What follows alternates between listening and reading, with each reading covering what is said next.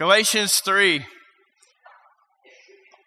We're going to pray in just a moment, but just to give you a reminder, as you make your way to chapter 3, we're in verses 15 through 29. We're going to be wrapping up this section. We're covering it in several weeks, right? And we're going to set out to read the final portion of chapter 3 this morning, and in particular, this portion of Paul's argument, which you know, and we know, that he's defending the gospel of grace in verses 15 through 29, okay?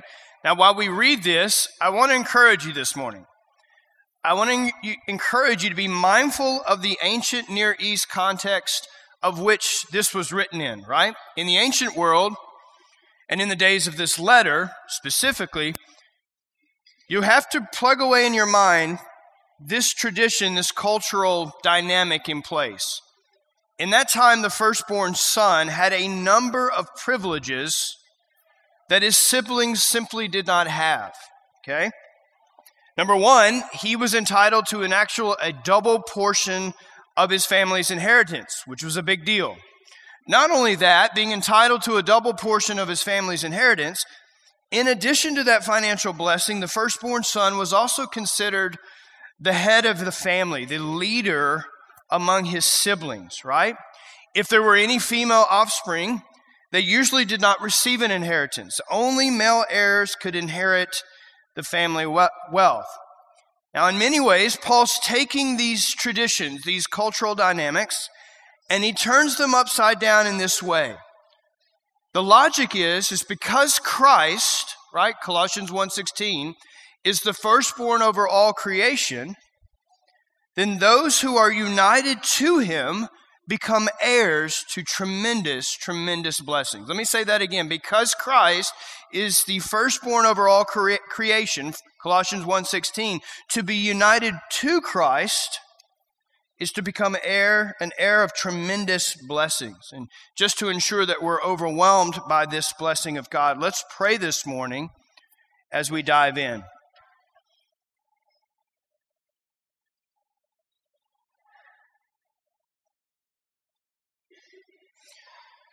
Father, we thank you for today. We thank you for the sweetness that we will enjoy and partake in even in advance. Your word, when it is open, is always profitable. It always enriches us. You use it to build up our faith. You remind us anew of your grace, its magnitude, the depths in which it is conveyed to us. Lord, we are only but mindful and cognizant of just a small measure of ways, and yet there are so many more which you lavish your people with grace and kindness. And so we want to give you thanks. We ask that our worship of you today would be primed and positioned in such a way that you receive all that you rightfully deserve. We want to now even bask in what it is to be an heir of you. What does that mean, those blessings that you impart to your sons? Lord, we ask that you would give us understanding, that you would take any vestiges in our heart which remain unaffected or cold or apathetic to your goodness, providence, and power in our life. Would you rid us of that apathy? Make us sensitive to these things, that we might be better worshipers of you this morning. We pray for the youth group and for Brandon as he opens your word. We thank you for those young people. We ask that you continue to shape them into young men and women whose hearts belong to you. We ask that they would all be in Christ, that you would save them. We'd also ask that you would save them from the heartache and hardship of sin. The way of wickedness is hard. We pray that they would learn that early on and that you would impart in them a desire to want to proceed forward with wisdom and not foolishness. Lord, that is a work that you will bring about in their lives, and so we ask that you would do so in fullest measure for your glory. We pray it in Jesus' name. Amen. All right, you have an outline, and with that kind of ancient Near East context over the passage, your main idea is the same as it's been several weeks, right? Scripture tells a story, and you can repeat it now, of a God who does what? Keeps his promises, right? Scripture tells a story of a God who keeps his promises. Chapter 3 is at the heart of Paul's defense of the gospel of grace. He's already gone to great lengths to show that salvation and the gospel do not come through law, but rather that God saves. God justifies sinners. He makes us right with himself, you know this, by his grace through faith in Christ alone. Let's review what we've covered thus far so we can get a running start to our text today, right? Up to Galatians 3:22, Paul has shown the Galatians three main things, okay? All statements, mind you, that were intended to help them understand and thus help us the relationship between law and promise. Statement number one was this: the law cannot change the promise. The law cannot change the promise. Verse 15 through 18, we'll read it now. This is the New American Standard Translation. Brethren, I speak in terms of human relations. Even though it is only a man's covenant, yet when it has been ratified, no one sets it aside or adds conditions to it. Now the promises were spoken to Abraham and to his seed. He does not say and to seeds, as referring to many, but rather to one, and to your seed, that is Christ. What I am saying is this: the law, which came 430 years later, does not invalidate a covenant previously ratified by God so as to nullify the promise. For if the inheritance is based on law, it is no longer based on a promise, but God has granted it to Abraham by means of a promise. Put that in a nutshell, God made, and we're grateful for this, God made an irrevocable, unchanging covenantal promise directly to Abraham that what? Through him, all the nations of the earth would be blessed, right? Genesis 12:3, right? A promise that was ultimately fulfilled in Abraham's seed, Jesus Christ. The blessing of salvation, eternal life, was scheduled to come through this seed, through Christ himself. And the law, even though it came later, did not, very important, did not and could not nullify or change this promise. Second statement that helps us understand the relationship between law and promise is that the law is not greater than the promise. Verses 19 through 20. Why the law then? Gotta love these natural, organic human questions. Why the law then? It was added, Paul says, because of transgressions, having been ordained through angels by the agency of a mediator, until the seed would come to whom the promise had been made. Now a mediator is not for one party only, whereas God is only one. Put this summation, right, of the last couple weeks. The law is not greater than the promise because, yes, while it came later, the law was temporary and came to the people of God by way of a mediator. You'll remember, it came indirectly to Israel through who? Through angels, the mediation of angels, and the prophet Moses himself. But when you think about the promise given to Abraham, that was radically, significantly, and powerfully different, wasn't it? What about the promise to Abraham of how God would bless the world through him by justifying sinners through his descendant Jesus? That was not given in the same way the law was it? It was given to Abraham personally. There was no need of a mediator because God was the one doing the promising. Not only that, furthermore, the keeping of that promise was not dependent upon Abraham. It was dependent upon one person, right? And who was that? God himself, the one doing the promising. That promise was reliant and dependent upon God.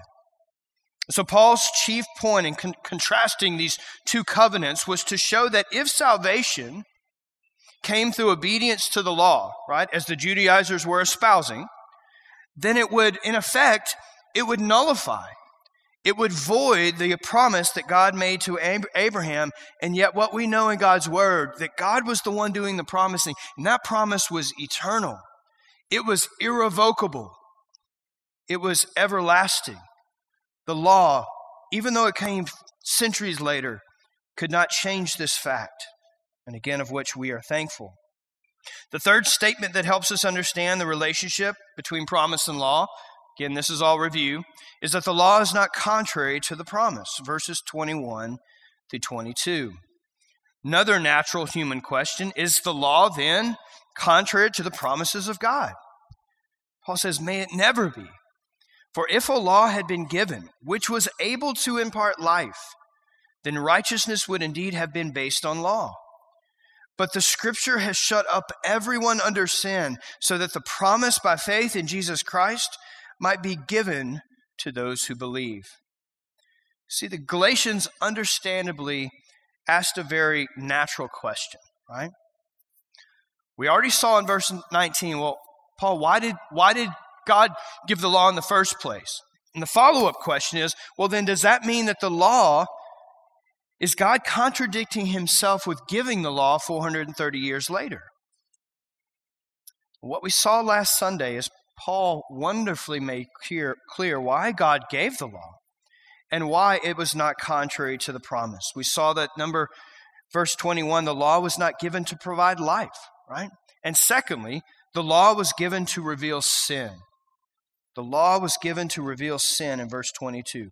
The law was never intended to give life. Rather, it was added, as Paul says, because of transgressions, right?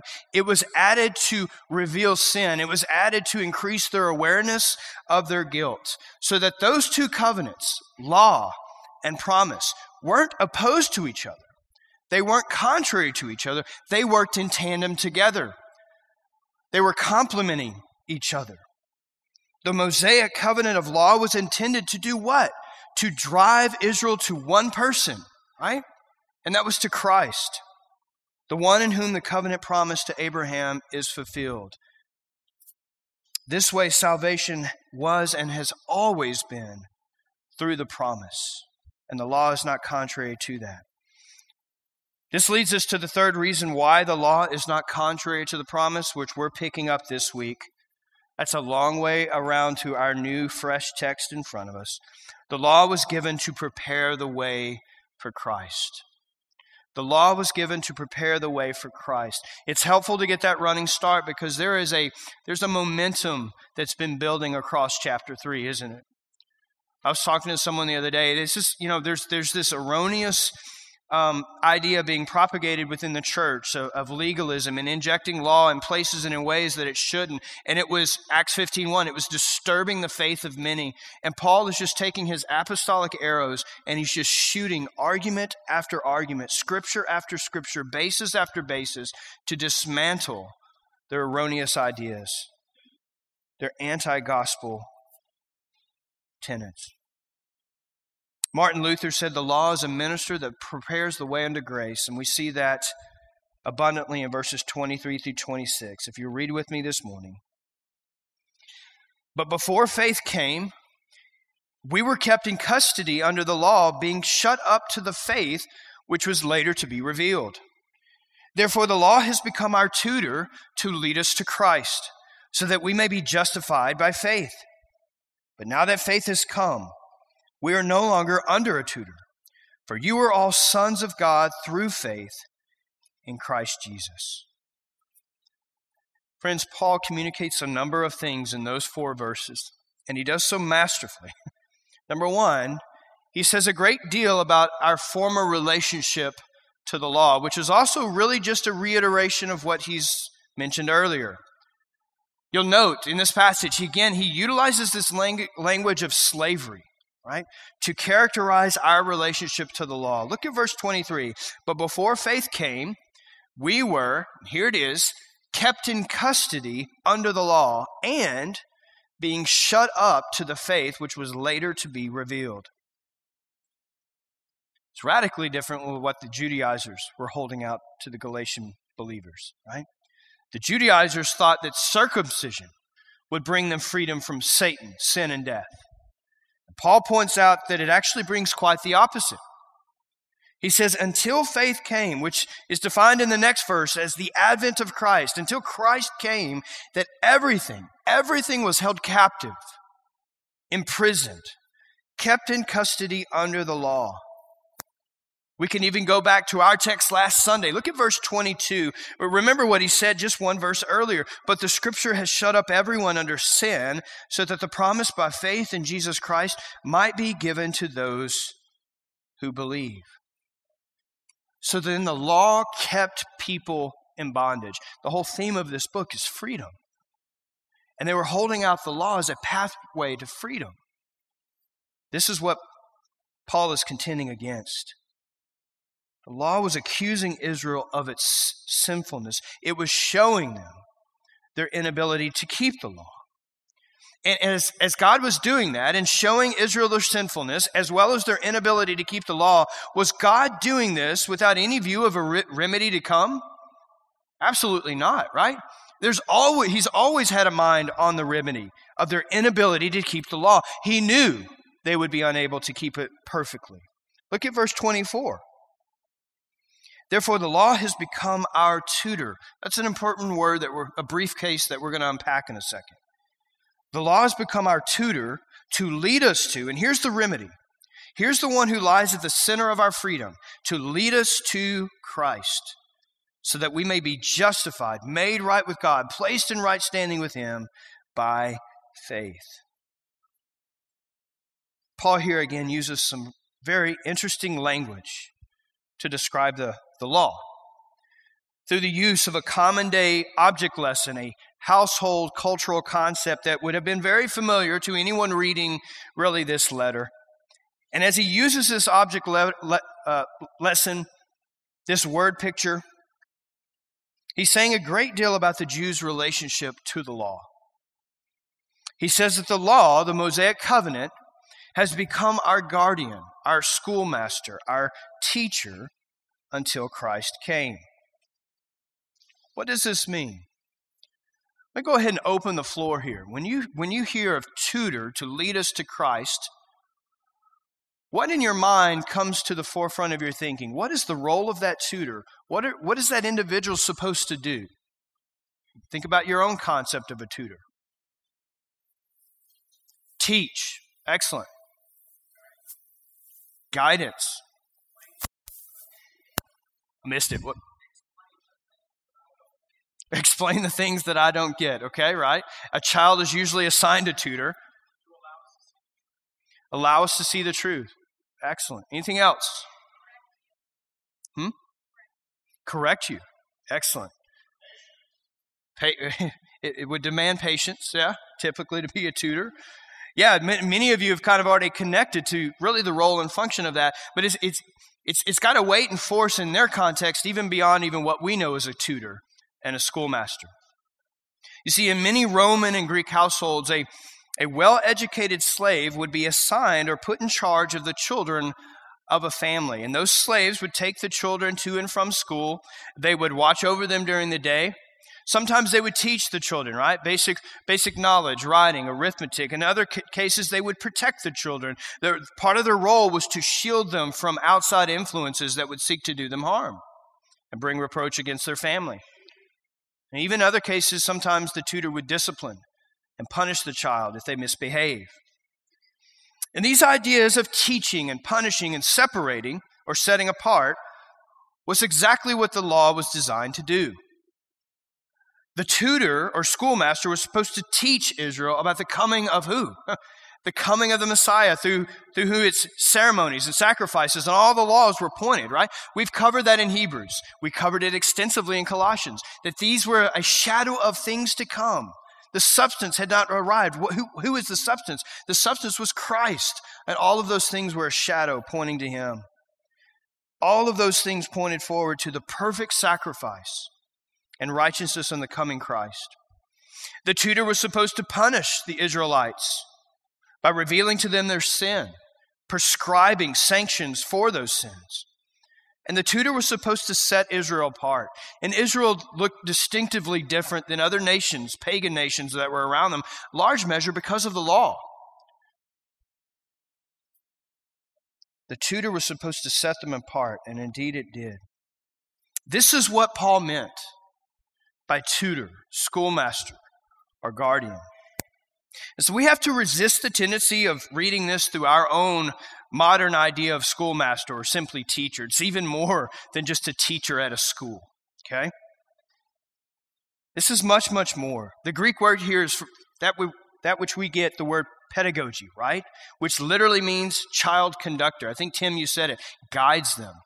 Someone who leads and guides a child in the way that they should go.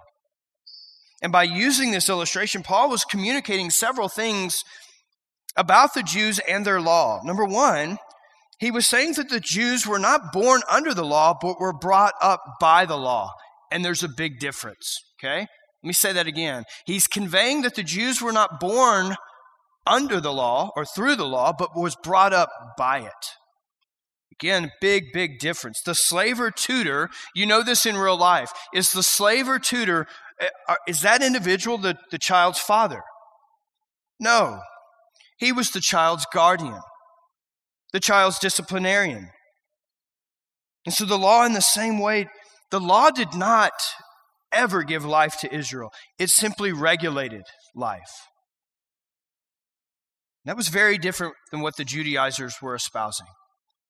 They were teaching that the law was necessary for life, for righteousness. Paul's argument is held out in chapter 3 to show them their error and to keep them from disturbing those within the Galatian church. Secondly, and even more importantly, the work of the guardian was preparation for the child's maturity.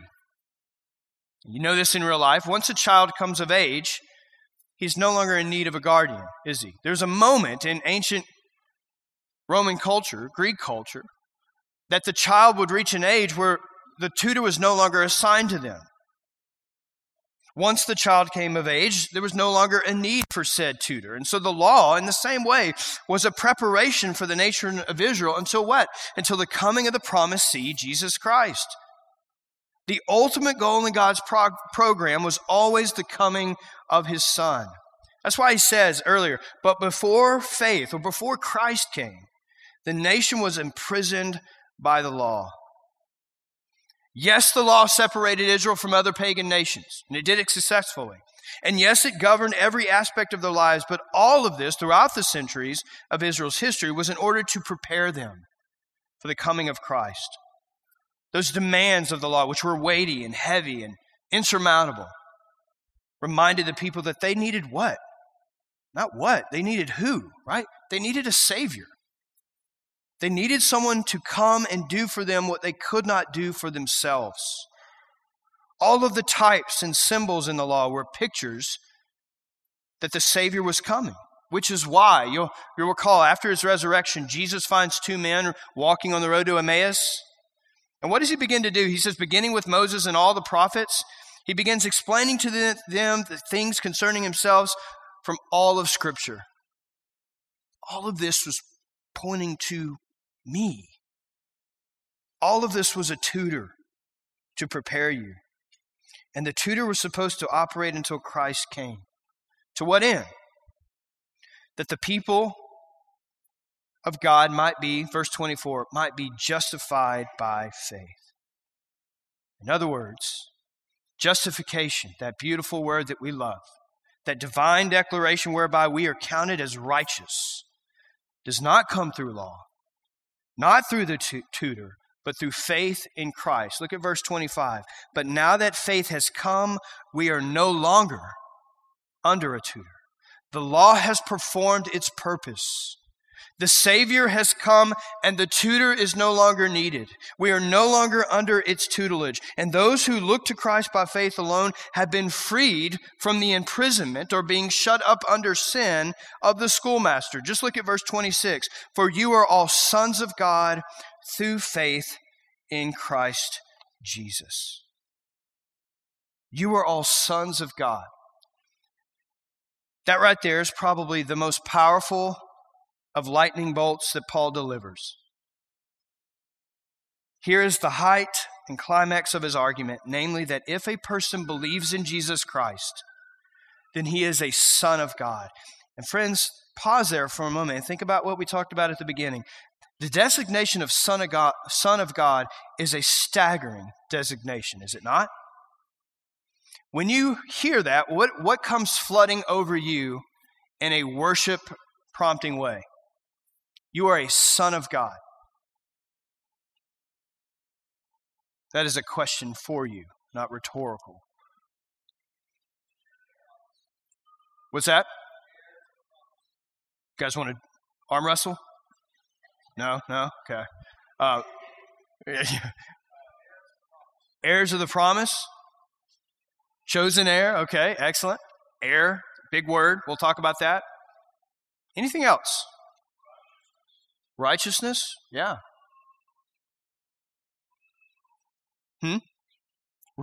Relief? I love that. Practical outworking, implication? Absolutely relief, right?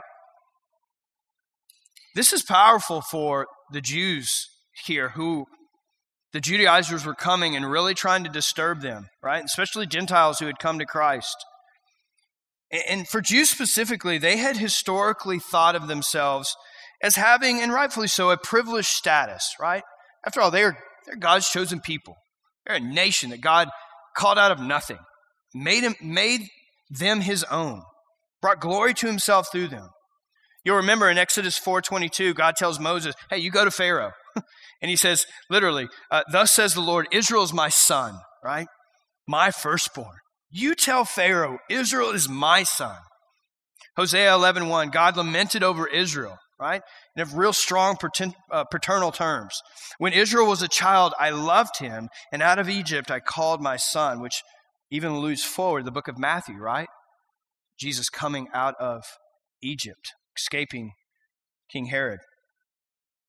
What is Paul saying here? We have to feel how this would have rested in the ears of those in the early church. He's saying anyone, Jew or Gentile, who looks to Christ by faith is a son of God. And you could literally hear the gasps in the room. Anyone, Jew or Gentile, who looks to Christ by faith is a son of God. He drives this point home even further in the close of this chapter, which leads us to the fourth statement that Paul provides to help us understand the relationship between law and promise. The law cannot change the promise. The law is not greater than the promise. The law is not contrary to the promise. And fourth and finally, the law cannot do what the promise can do. Verses 27 through 29. In the close of this chapter, Paul continues to explain the nature and the role of the law. And in showing the nature of the law, he also makes the emphatic point about the nature of the people of God. Namely, that through the promise, there is neither Jew or Gentile, slave or free, male or female. When he does this, he makes the most stunning and breathtaking of all points, that those who are in Christ are sons both of Abraham and of God. Look at verse 27. For all of you who were baptized into Christ have clothed yourselves with Christ. There is neither Jew nor Greek. There is neither slave nor free man. There is neither male or female. For you are all one in Christ Jesus. And if you belong to Christ, then you are Abraham's descendants, heirs according to the promise. Here are a few realities that the law could never accomplish. The law could reveal sin, and it did. To a certain extent, it can temporarily modify one's behavior, right? But the law could not do for the sinner what Jesus Christ can do, amen? For starters, you look at verse 27, the law could never justify the guilty sinner. Verse 27, for all of you who are baptized into Christ have clothed yourselves with Christ. Now that phrase there, clothe yourselves with Christ or put on Christ, refers to a change of what? Garments, right? Change of garments. The believer has laid aside the dirty garments of sin and by faith, that's the only pathway, receive the robes of the righteousness of Christ.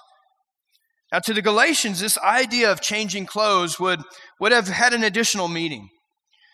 You see, when a Roman child came of age, the very child who had spent their childhood under the work of the tutor, when a Roman child came of age, he would do something. He would take out his outer childhood garment, and he would put on the adult toga, signifying to everyone that that person had come of age. He was no longer under a tutor. He was an adult citizen. This is the image that Paul's holding out to those who this would have rested very clearly, in a very pronounced way in their ears, that the believer in Christ is not just a child of God, and he is that, right? Relief. But even more specific, he or she is a son of God, literally an adult son with adult garments, with all the privileges of adult sonship has to offer him. That kind of status where God says, here, welcome, here is your inheritance, you are my son, and you will forever be. That's the Spirit-led logic that Paul is answering these Judaizers, these anti-gospel, faith-disturbing individuals. By faith, you are a son. And just a pastoral word on, it's my rabbit trail, Bible translations for a moment, right? Obviously, everyone, for the last several decades, everyone's well acquainted with the movement of feminism, right? And the heightened desire for political correctness. And in that environment, what are people doing with God's word?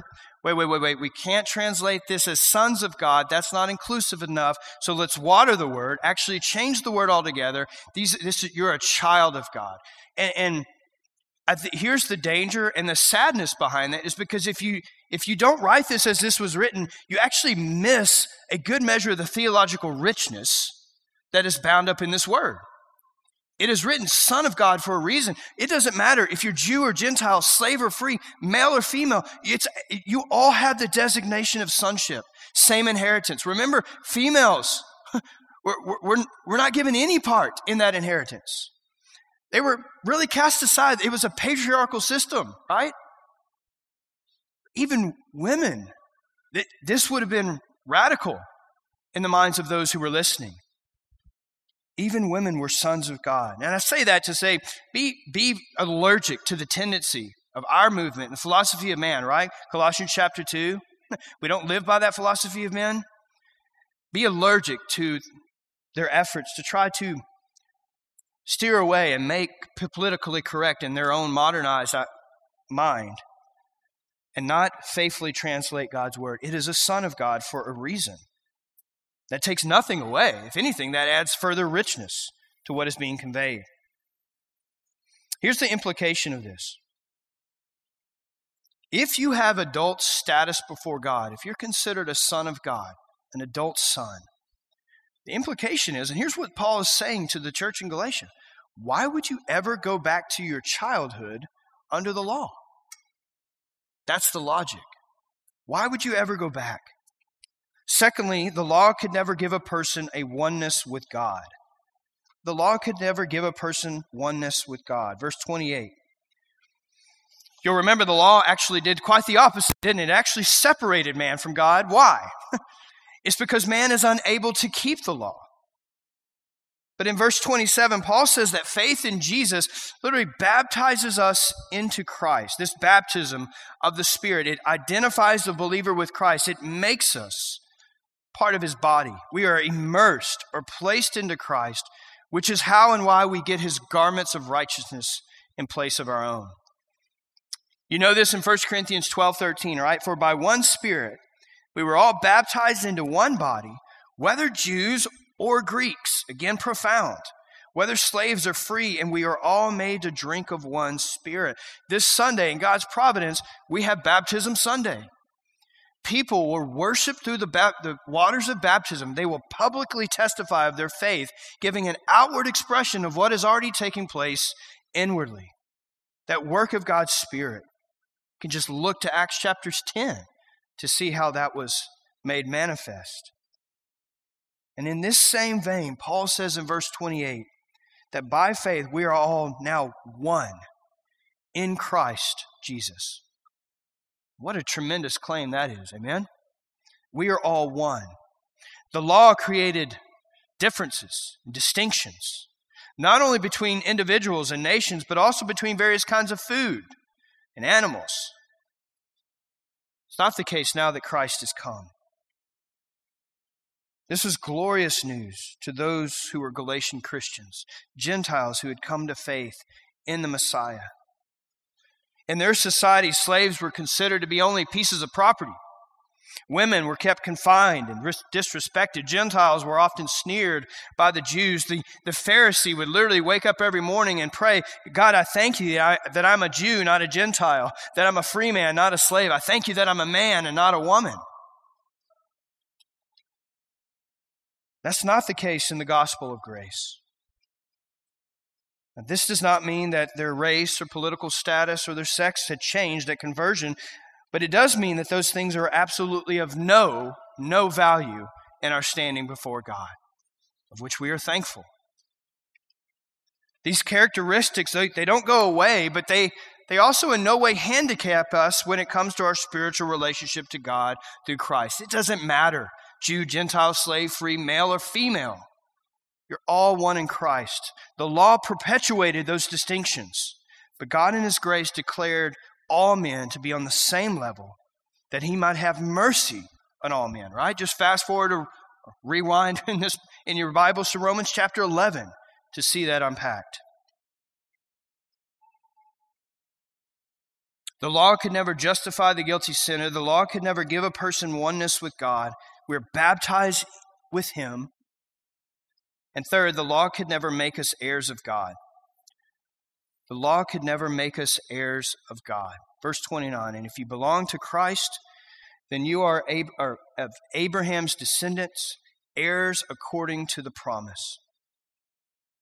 One of the things we've seen clearly thus far and continue to see here is that this promise is one that embraces both Jews and Gentiles. And what the Judaizers were erroneously propagating in Acts 15:1, that poisonous anti-gospel falsehood that said Gentiles must be circumcised in order to be saved, is now blown to pieces, right? Paul throws in a spirit-filled grenade into the room and blows that argument up in Galatians 3. God's promise that through Abraham all the families of the earth would be blessed is a promise that embraces Jews and Gentiles. In other words, the gospel is not simply a blessing upon Abraham and the Jews, but upon Gentiles as well. You can just look at Peter's vision in the book of Acts, right? And it's a vision that even Peter starts to slip on and forget in Galatians chapter 2, of which Paul has to rebuke him for publicly.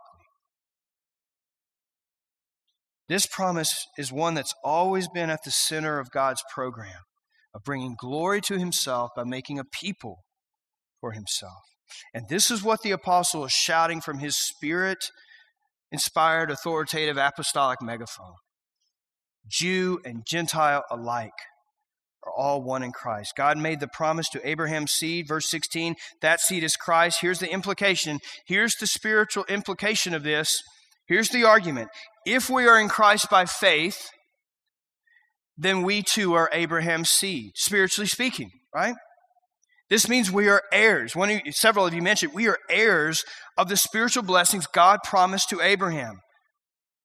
Now, that does not mean that the material and national blessings promised to Israel set aside. There are still promises to Israel that are unique to Israel and are still yet to be fulfilled and will in a day yet future of which God has already planned. Those things are not nullified. Those things are not voided. This simply means that Gentile Christians today are enriched spiritually because of God's promise to Abraham. Indeed, all the nations of the earth have been blessed through him. All nations, not just Israel. And we as Gentiles say, what a relief. We too, this has always been God's plan. It's not an afterthought. We can be justified by God, by faith, through His grace. Just in the way Abraham was, right? He believed God and it was counted to him as righteousness. And friends, to be justified or to be made right with God, is that not the greatest blessing that you could ever be imparted? You could ever receive? Right standing, sonship, inheritance. Friends, I encourage you this morning, your Christian life ought to take on a new wonder and meaning as you realize all that you have in Christ. All of this is by His grace, that He would condescend to give to us. We are an adult son in God's family, an heir of God. And I would ask you this morning, do you live in light of that inheritance? Are you drawing from that inheritance? Is your life one of just perpetual responding to the grace of God that's been lavished to you? If we ponder that question honestly enough, we would say, no, I don't do those things as I ought. I don't live in light of my inheritance on a consistent, perpetual basis. I have moments when it's like I'm forgetful. I live in other ways. I live in very temporary ways, very earthly ways, very fleshly ways. And yet I'm a son. It's not tattooed on the forefront of my mind. I want to emblazon God. I don't want to forget it. I want everything about my life, the way that I work, the way that I'm a father, the way that I'm a husband, the way that I'm a brother in Christ to my church family. I want it to be impacted that I'm a son of God. I'm a champion of His grace, and I'm to be a herald of His grace. This is Paul's theme, and it will be going forward in the back half of this book, right? Chapters 4 through 6 will talk about how we live in light of this inheritance we have. How do we respond to this grace? That's all of chapters 4 through 6. For you and I, as we kind of spend the last few minutes through, Lord, how do we live what we learn? What do we do with this? I'll just give you a few things. Number one, I want to encourage you to combat the legalist within.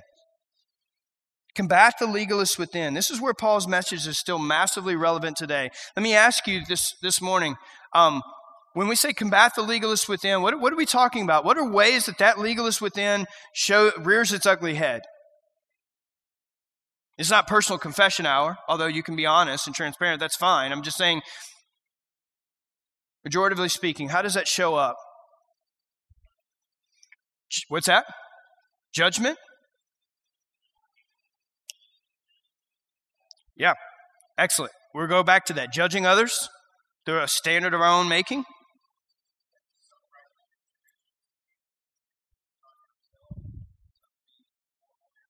Okay. Yeah, a pompous, self-righteous, smug, chest lifted in the air. I thank thee, God, that I'm not like thee, tax collector. Right here and then over there. Righteousness? Prejudice. Okay, excellent. Yeah. Okay, good works. Just try to be a moralist by your own power, your own efforts, your own energy, for your own purposes, for the approval of man and not of God. Yeah. We regularly need to hear about the nature of the law in our lives, right? And to what purpose it serves. And why is that the case? It's because all of us are good legalists at heart. It's got a magnetic pull on us to go back towards law, go back towards legalism. And from time to time, we think that our obedience somehow impresses God and causes Him to look upon us with more favor, right? I can't pray to God in the morning until I clean up the room, so to speak. How about you just come with a contrite heart and say, God, I am a sinner. I'm just going to run to you with my sin. You are great and you are holy and you lavish mercy and it's available. I want to approach your throne with confidence. I don't come by any of my own standing. I come to you. But people are like, I'm not spending time with the Lord. I got to deal with my sin in order. God's saying, hello, you're my son. I'm here to help. I've already dealt with it anyway. We need to be reminded of this. Several of you mentioned prejudice and judging others. We do this too, this legalist within. We look down on someone who doesn't live exactly like we do. Right? We find ways to compare ourselves favorably to our neighbors so that we can think that we are better than we are. Right? Whether it be the clothes that we wear, cars that we drive, books that we read, music that we listen to, food that we eat, the way that we recreate to the way that we educate, right? And we find something to latch onto, and then we measure others in the church by our own standard rather than God's. Instead of saying, my family, they are all sons of God, righteous because of His work. The Judaizers had latched onto circumcision and demanded the Gentiles toe the line so that they could be saved. But for you and I, if we kind of bask in the message of grace that's bound up in the book of Galatians, what it's intended to do, if we recognize that our various activities don't make us holy, we're already made holy because of Christ, well, then we're going to be able to appreciate and understand what Paul has said. We cannot offer anything of ourselves to improve our standing before the Lord. It's our union with Christ by faith is what makes us pleasing to Him. When we get that, should that realization of our union with Christ, should that not impact or affect the relationships that exist within the body of Christ that is Northlake Bible Church? It dismantles prejudices. It refrains us from wanting to judge others. Fruit examining, right? Walking up to everyone's tree and seeing what kind of fruit is there. When we get justification right, what makes me right with God should radically alter how I see and interact with you, and you with me. Secondly, a pastoral word regarding law and parenting. Law and parenting. Some of you have children. Some of you have already finished raising children. Maybe you have grandchildren. And you may ask, well, where is this? Where on earth is Galatians 3 insightful for parenting? Just hear me out for a moment. Namely, here's the insight, is that we don't do it this way. And here's what I mean by this. Don't just be a law to your children. Don't just be a law to your children. If you simply put restraints on them and give them external guidelines and don't do anything for the inside of the child, their human nature from the moment of birth is already one of rebellion. So that here's the implication and here's the insight for you and I. There is a whole array of other things that have to be a part of parenting other than just law. And by all means, extend guidelines, have parameters, have rules in your home. But there are an array of other things that need to be attached and surrounding law, right? Prayer, worship, Bible reading, mercy, forgiveness, gospel, conversations. I'm sorry, I didn't do that right. Exhibiting to them what grace is. Law and grace.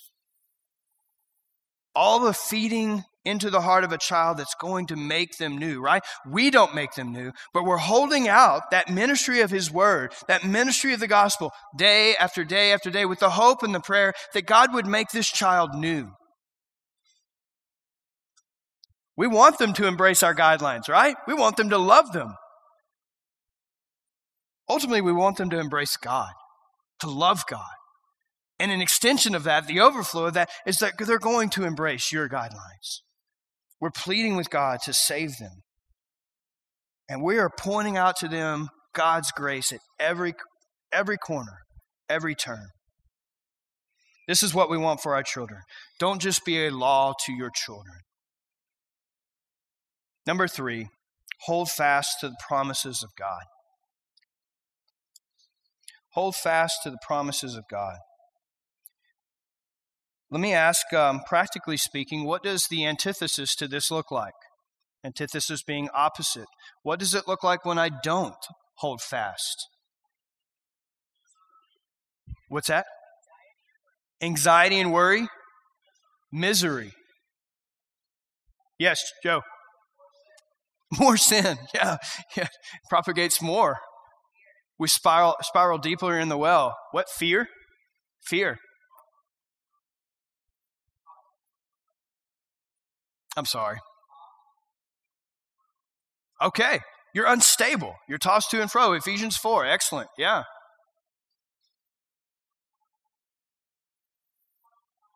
Self-reliance. Excellent. Pull myself up by my bootstraps sort of spirituality, right? Work out your salvation with fear and trembling, by all means. But it is God who works in you, right? To work and will to His good pleasure. Cling and hold fast to the promises of God. Understanding the function the law has relative to our justification is a beautiful, beautiful, freeing thing. Through that understanding, we come to realize what? We come to realize that we are secure. We are His. We have an eternal status before God that is His son. Not just child, but son, an adult son, with all of the inheritance blessings that are attached to that. When you get that, what does that do? That begins to wash over you every day, and it overwhelms you. It softens your heart. It deals with worry and anxiety, the wringing of hands that perhaps I'm not acceptable to God. That is anti-gospel thinking. Now, I want to be very clear. In your spiritual life, by all means, ask the Lord to reveal your sin, right? See if there be any offensive way within me, right? And lead me on the way of everlasting. Lord, show me these things. I want to be contrite and brokenhearted. I want to repent of these things. But I do that already knowing I want to do those things as a son, not because I am in a perilous place that I'm concerned that my eternal status is in jeopardy. There's a big difference with that, right? I am secure in Christ.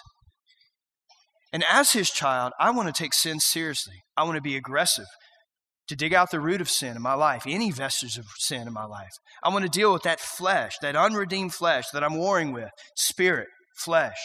I want to do that to his glory. But my eternal standing is not hanging in the balance. We could just ask, how does that, let me ask this. In just a few minutes, we're going to sing and we're going to worship around the waters of baptism. How does that realization of eternal security by God's grace, how should that impact, infect, and temper what we do even the next hour?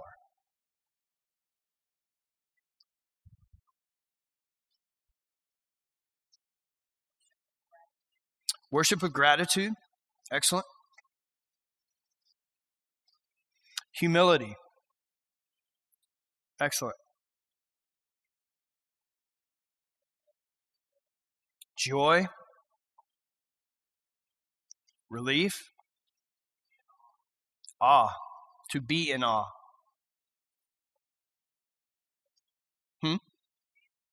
Evangelism. I want others to know, right? I often just want to open these doors. We can't keep the doors open, okay?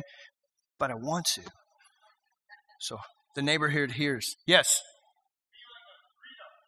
Freedom. Yeah. That energizes us to sing, right? Energizes us to bless others.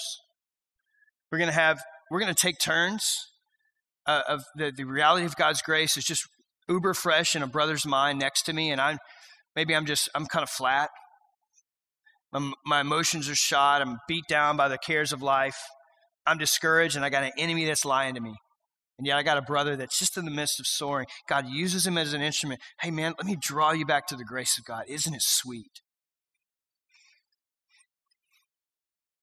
That's a good ministry to have. Let's do that with each other even the next hour. Okay, let me pray for us. Father, we thank you so much for this morning and for the book of Galatians. Many have just even referenced, it's not a book that we've often spent a lot of time in. We thank you for the process of dealing with Galatians 3 and the logic that's there, and all of that's intended for us to highlight the beauty and grandeur and power of your grace in our lives and just our need for it. It's there and intended to dismantle our tendencies towards legalism. And Lord, we but scratch the surface of which that tendency comes to the forefront. I ask in the coming days that you would make us sensitive to these things. We don't want to become antinomians, right? We're anti-law, and we kind of use the grace of God as a license for sin. Lord, keep us from that equal sin and tragedy. At the same time, Lord, we don't want to shift back towards the legalistic tendencies of the Judaizers. We don't want our faith disturbed. We want to rest in the security that you have wrought through the finished, sufficient work of your Son. We've spent the book of Colossians, and now even Hebrews, looking at your superiority, your sufficiency, and all of its implications on our life. We ask that you continue to grow us in understanding of these things, anchor us in them, and give us grace that we might hold fast to them when the enemy tries to lie within. Lord, we pray this now in Jesus' name. Amen.